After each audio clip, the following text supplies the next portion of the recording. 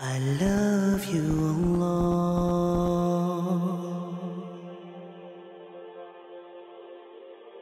Allah subhanahu wa ta'ala says, وَلَنَبْلُوَنَّكُمْ, we will definitely test you. If you look at the wording of that verse in Surah Al-Baqarah, Allah says, we will definitely indeed, very, very confirmed and stressed. When I say stressed, I mean Allah has actually said it in a very strong way. He has given it great significance. He says, we will definitely test you. With what? Number one test, fear. Al-khawf. What type of fear?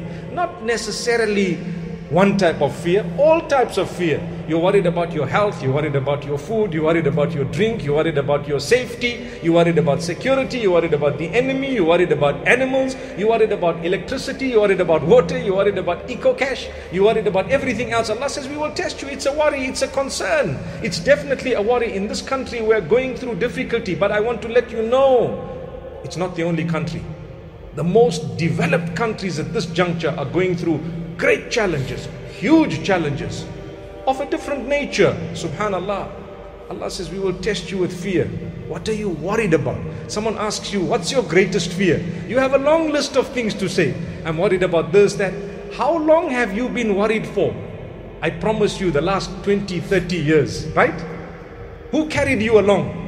Allah. He carried you along. I promise you, you are in a better condition today than you were in the past, and we're still worried.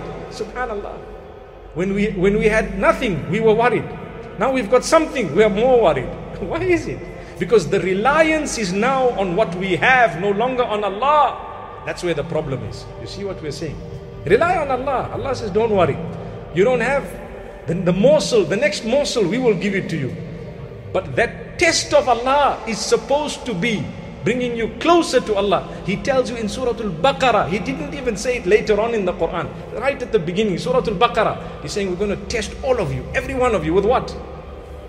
بِشَيْءٍ مِّنَ الْخَوْفِ, with a little bit of fear. You will be scared sometimes. I explained to you all sorts of different types of fear.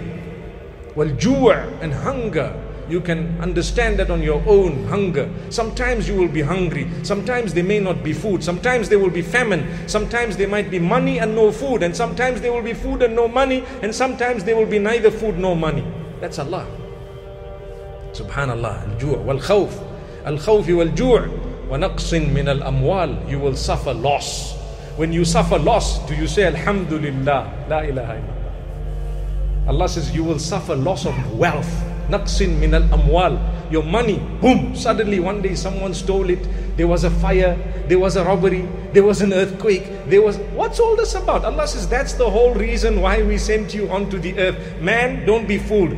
You know, people say you came onto the earth, just enjoy, and when you have a lot of money and a nice house and everything is smooth, it means Allah is happy with you. Not at all, no ways. Allah says we need to test you. Look at your school to start with. How many of us are educated here? We'll put up our hands, all of us. Even the little ones will say, we go to school. What's school all about? Exams, tests. Do they become easier or more difficult? They become much more difficult as you become closer and closer, higher and higher to the end. Much more difficult. You're writing O-level. You can't take a kid and put them right up there because you know that's going to be a difficult exam. But when you go through it, what do you say? You come out of the paper and you say, Alhamdulillah, it was easy. MashaAllah. Thank Allah, it could have been worse.